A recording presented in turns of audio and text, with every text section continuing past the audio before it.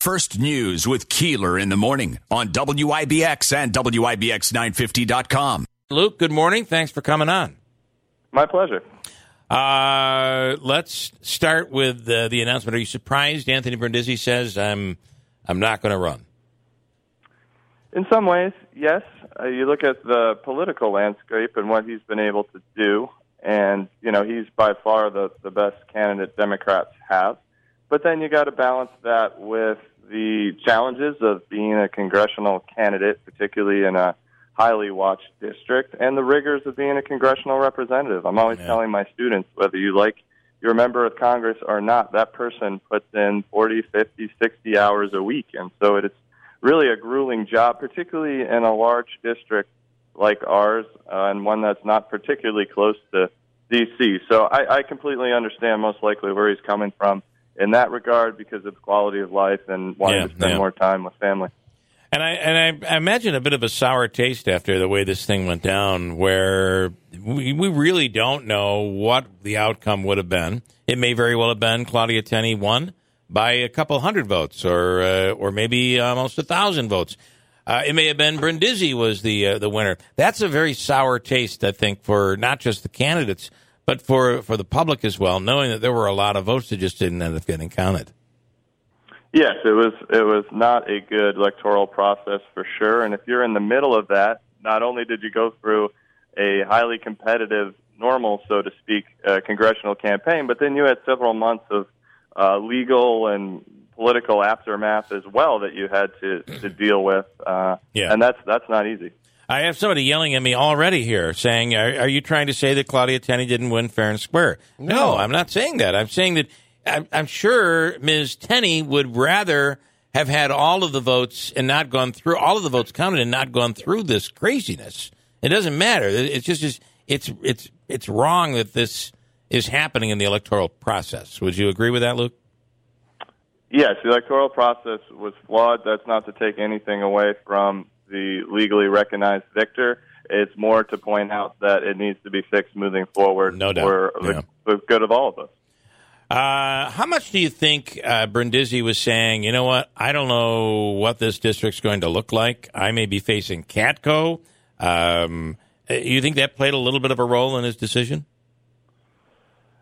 That's hard to say because Representative Katko in a neighboring district, he's a little bit on the ropes. He's been able to weather quite a few storms, has been an impressive candidate in maintaining the 24th district, but now he's lost the conservative endorsement, and that's a big deal for someone like him who's trying to portray himself as a moderate Republican and hold together the Trump faction of the party, the Republican Party, the conservative party line, as well as some moderate Republicans and maybe some moderate Democrats. So you lose a big chunk of your coalition there. And your footing is less strong. So it's really kind of an interesting political development. It is. I think it is. Because then let's say that it is that we become a part of that district. So now you have Katko, consider him as the moderate. A conservative runs from the Syracuse area. Claudia Tenney runs from this area. Boy, we've got a really split-up primary that actually could benefit Claudia Tenney if you think about it. I thought so, too. Yeah.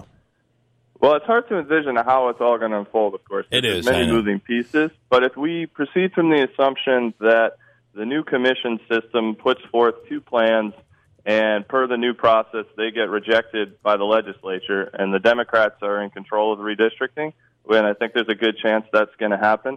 The key question they have is, do they want to try to tinker at the margins in parts of the state that they look at as competitive, or do they want to remake the whole map in a way to try to maximize the number of seats that Democrats could pick up? And I think if you look at the national landscape and politics in Albany, they're more inclined to go to the latter. So I wouldn't be surprised if we have a very different map altogether because it's such a big national battle, this redistricting. And the Democrats nationally do not have a lot of states where they have unified control, and there's a redistricting process in place this year. And so there's going to be a lot of pressure for New York to do, for the Democrats in New York to do what they can to pick up as many seats as possible. And I have a hard time seeing them not go in that direction. So you feel they're going to carve? We'll just have another carving, that looks abnormal but fits the demographics for the Democratic Party. Well, so the Supreme Court said that partisan gerrymandering is constitutional, which, in my professional opinion, was a problematic ruling if you're someone like me and think gerrymandering is bad. Yeah. I'm not necessarily saying Democrats are going to gerrymander in the sense that they're going to have all these funny-looking districts all over the place. That's possible. I'm just suggesting that there's strong incentives for them to rethink the entire map rather than look at 24 and 22 and say, let's take a little bit of this and a little bit of that. Right. Hopefully, whatever emerges will be relatively contiguous, and there is some state law that requires that. But I'm just suggesting I wouldn't be surprised if NY22 is different, much different than what it is right now. And I think you're right. It's probably more likely that we'll head east or west than have the southern tier in our district. But, of course, it's speculation at this point. I don't know for sure. Yeah. There's a good chance that, it's possible that Herkimer County might be separated from Oneida County. It's possible that we are a part of the Syracuse area. And if that's the case, the big fear for people here is that we're going to struggle because of their population dominance. We'll struggle with having a local candidate going forward or a local winner going forward. Yes, so if we're adopting the mindset of Democrats potentially trying to map out favorable districts, then you're looking at the urban centers throughout upstate and how to create districts where you have one or more of those that give you a registered voter advantage, going from Utica to Syracuse to Rochester and so on. So, yes, perhaps Utica is somehow isolated, with Utica-Rome is somehow isolated, or perhaps it's married up with a Syracuse. And in that case, yes, I think the Syracuse politics of it will dominate and overshadow Utica for sure. Can you walk us through the redistricting process, how that will happen? Sure. So there's a 10-member commission set up, and this is an effort to try to avoid gerrymandering. And there's these what are called nonpartisan commissions that have been used in other states to try to draw boundaries because they want to try to get some of the political machinations out of this. And so the interesting thing is that political scientists know that nonpartisan commissions are not that much better empirically at drawing less partisan districts than state legislatures. But anyhow, we've got a 10-member commission that's in charge of this. They have to put forth a plan for redistricting, and then it goes to the legislature. And the legislature can reject the plan with a 2/3 vote. So that's why the Democratic advantage in the Assembly and the Senate is so key here. And if they reject two plans, then basically the legislature is able to amend the proposal, and they can amend it significantly if they want. So right now we're waiting for, I believe, some more census data to come in, some final numbers in terms of where people live throughout the state, and that'll come in sometime in the fall, and then I believe the plans will be hashed out, and that legislative process will unfold. Do you see? Will this include the state race, like for instance, the Assembly and the Senate?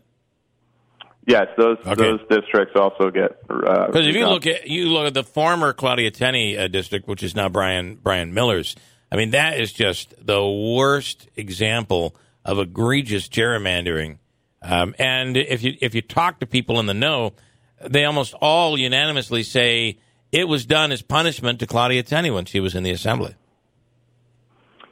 Yeah, I mean, it's a difficult political process drawing districts, particularly when the people in office are in charge of drawing them. Yeah. And so it's nearly impossible to remove a partisan competitive dynamic from it.